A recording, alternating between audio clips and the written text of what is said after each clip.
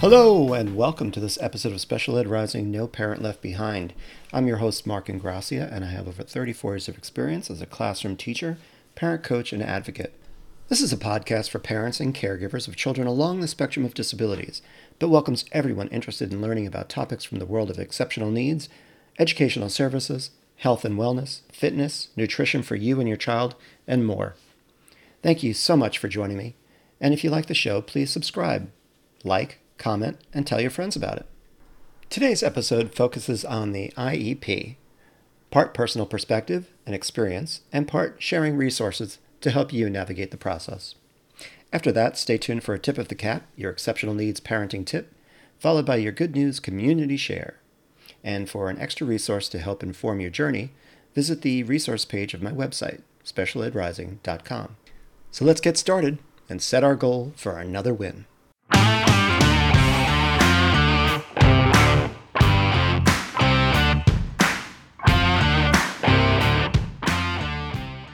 The IEP process is your opportunity as parents to play a material role in the decisions made on behalf of your child's academic process and progress.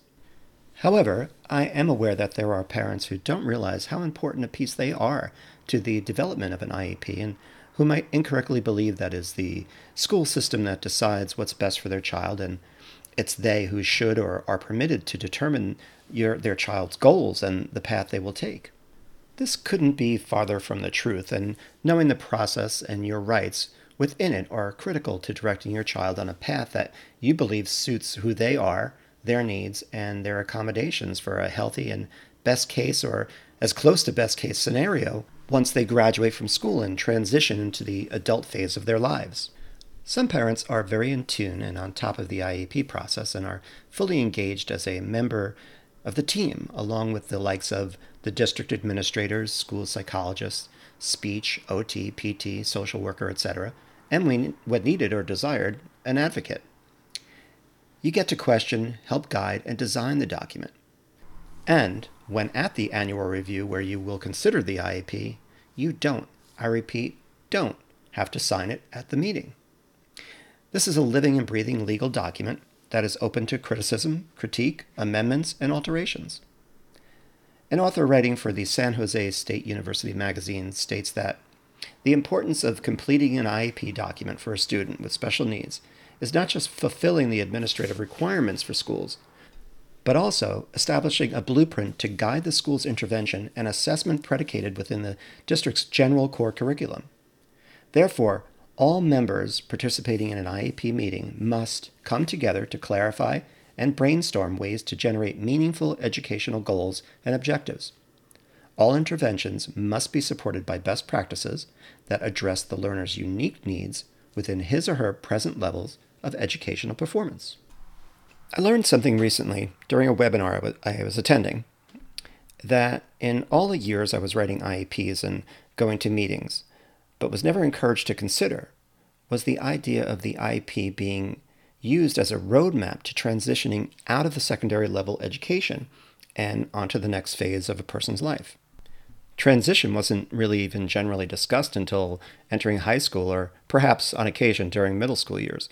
And as suggested by the panel and from what I'm learning in my field work now, this is a rather late date to be considering the transition. Members of the panel spoke to how the IEP should be written from a younger age with transition in mind as the endpoint to which a child's academic career is scaffolding in its direction. I personally never heard this mentioned during the development of each IEP meeting I attended, but it makes a lot of sense. ParentCenterHub.org states that for students approaching the end of their secondary school education, the IEP must also include statements about what's called transition services, which are designed to help youth with disabilities prepare for life after high school. IDEA requires that, beginning not later than the first IEP to be in effect when the child turns 16 or younger if determined appropriate by the IEP team, the IEP must include measurable post-secondary goals based upon age-appropriate transition assessments related to training, education, employment, and where appropriate, independent living skills. And the transition services, including courses of study, need to assist the child in reaching those goals. According to the Weinfeld Group, the unanimous Supreme Court decision in Andrew F. versus Douglas County School District gives parents, advocates, and educators additional guidance on individualized education plans, or IEPs. Rich Weinfeld, Executive Director and Educational Consultant, says, "With this landmark decision, students should be making progress, and we should be looking for evidence of that progress, as we discuss the past year's IEP and we plan the new year's IEP. Every IEP should be about the unique student's progress." On March 22, 2017, the U.S. Supreme Court issued a unanimous opinion in Andrew F. versus Douglas County School District. In that case, the court interpreted the scope of the Free Appropriate Public Education, or FAPE, requirements in the Individuals with Disabilities Education Act, IDEA. The court overturned the Tenth Circuit's decision that Andrew, a child with autism, was only entitled to an educational program that was calculated to provide, quote, merely more than de minimis, end quote, educational benefit. In rejecting the Tenth Circuit's reasoning, the Supreme Court determined that to meet its substantive obligation under the IDEA, a school must offer an IEP that is reasonably calculated to enable a child to make progress appropriate in the light of the child's circumstances. The court additionally emphasized that requirement that every child should have the chance to meet challenging objectives. The Andrew F. decision is important because it informs our efforts to improve academic outcomes for children with disabilities. So what can we take from this decision? Andrew F. clarified that substantive standard for determining whether a child's IEP, the centerpiece of each child's entitlement to FAPE under the IDEA, is sufficient to confer educational benefit on a child with a disability. I've witnessed many parents accept without argument or perhaps a true understanding of their rights to question or participate in the construction of the IEP, no matter their background. However, I did find that parents who struggled to understand the IEP and/or English language paid the highest price by remaining ignorant because there was no mechanism in place to truly consider and serve them to explore how much they wanted to know, or if extra education of the process in their native language, or a simplified language for others, would be desired and beneficial. Fully including non-English speaking parents in IEP meetings isn't just the right thing to do, it's also the law. Check with your administrators and follow all school district, state, and federal rules, regulations, and procedures. Now, with the court's decision, you have more power behind you to make the educational experience for your child the best it can be. It takes you to be fully engaged, and that can be difficult for many. An advocate is someone that can support you through the process and stand with you during your meeting. According to Rich Weinfeld from his book, Special Needs Advocacy Resource Book, an advocate often can make the difference in ensuring that the child gets the appropriate instruction and education she needs and deserves. Advocates bring a high degree of skill and knowledge, and advocacy can be beneficial for any student, especially where the parents don't feel they are an equal part of the process because of their own cultural, language, or socioeconomic differences. When it comes to evaluations, parents should be educated on the types of assessments and reasons for them, and they must sign off on them. Again, an advocate can help with this if you can't make the time or have trouble distinguishing assessment types. You don't want to miss out on services that your child is entitled to. It's important that you know all of your rights under IDEA so that you can begin to construct, with your child's school team, a plan that is building on itself year after year, and when necessary, to be able to recognize when something is or isn't working in order to make alterations and tweaks along the way. The federal government envisions a collaborative effort in the creation of an IEP, but this isn't always the case. There are schools that have teachers who create the IEP and in some cases send it to the parents just prior to the meeting for review, or in other cases, parents will be seeing the document for the first time at the annual meeting. This process is different everywhere, so I can't generalize to the format.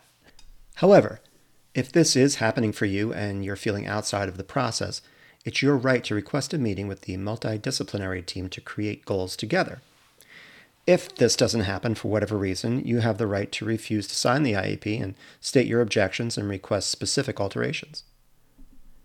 Take the time to bring it home and go over it on your own without any pressures of an imminent decision needing to be made. You have time. Simply thank the team and say you'll get back to them shortly. Do not feel intimidated to acquiesce.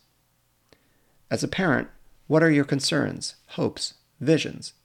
These are the guiding questions.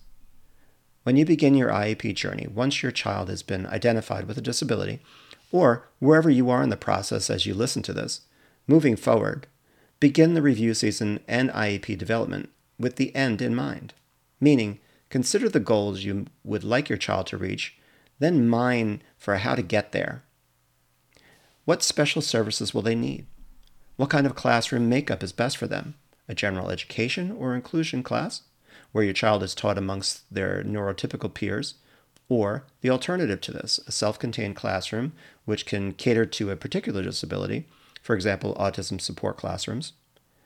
Are there special devices needed, and which ones? Create barrier-free opportunities, identifying short-term and long-term support needs. What additional agencies can get involved outside of school and included as mandates on an IEP? And support services for you, like parent training. A quick note here on the classroom placement. Unless the IEP requires some other arrangement, the child is educated in the school that he or she would attend if non-disabled. When looking at placement options, consideration must be given to any potential harmful effect on the child or on the quality of services that he or she needs. A child with a disability may not be removed from education in age-appropriate regular classrooms just because he or she needs modifications to the general curriculum. When discussing placement, the group should consider the child's unique needs and determine the least restrictive placement for the child based upon those needs. A placement that is least restrictive for one child may not be least restrictive for another. IDEA has included a strong preference for children with disabilities to be educated alongside their peers without disabilities, to the maximum extent appropriate. All of these considerations will guide you through the process each year and with each new IEP. Always looking ahead will help to scaffold your child's education in a direction that is appropriate for their success in the post-secondary years. Always keeping in mind the endpoint, transition, will help direct you towards it. Alterations and reconsiderations are always available to you as your child ages and new information is gleaned from past performance. You are never locked into an IEP, and a request for an amendment is your right. From BrainBalanceCenters.com, parents may need to adjust IEP needs if the child isn't making progress towards the IEP goals or if the child has met all the goals and requires new ones. IEP changes may also be necessary if new information is available about the child. Another reason to adjust IEP needs is if one of the child's providers suggests it as necessary. You can propose an amendment to your child's IEP by submitting a written request to the school or IEP team. It's more likely that the IEP team will agree to the changes and amend the IEP if you thoroughly explain the reasons for the proposed amendment and how it would be helpful for your child's progress.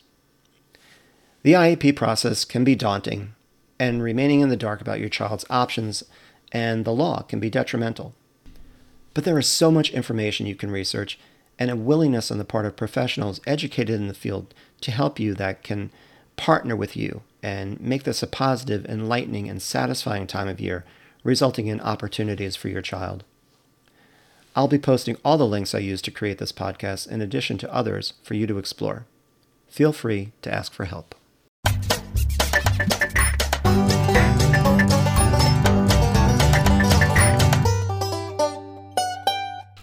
It's time now for a tip of the cap, your exceptional needs parenting tip. Today's tip comes from understood.org. Look for ways to work with the school. While there's no legally acceptable reason for a school not to implement an IEP right away, it usually makes sense to look for ways to cooperate with the school while making sure your child is getting what she needs most.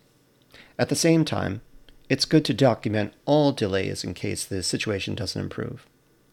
If the delays last more than a few weeks, request an IEP meeting to formally address your concerns and even to ask the school to pay for private services. If that still doesn't resolve the issue, consider requesting an impartial hearing by contacting the school or the school district's special education office.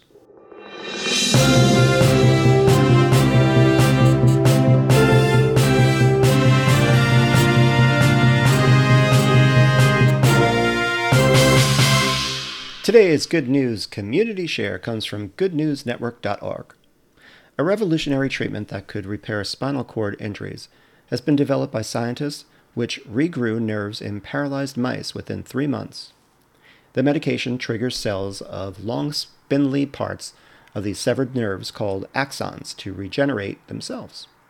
Currently, spinal cord injury does not have an effective treatment that involves a repairing of what was damaged.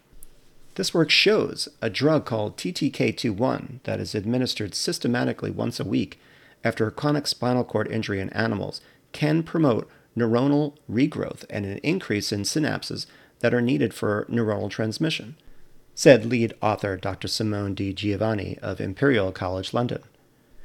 The next step will be to boost the effects even more and get regenerating axons to reconnect to the rest of the nervous system so animals can regain their ability to move with ease. We are now exploring the combination of this drug with strategies to bridge the spinal cord gap, such as biomaterials, as possible avenues to improve disability in SCI patients, said Dr. Giovanni.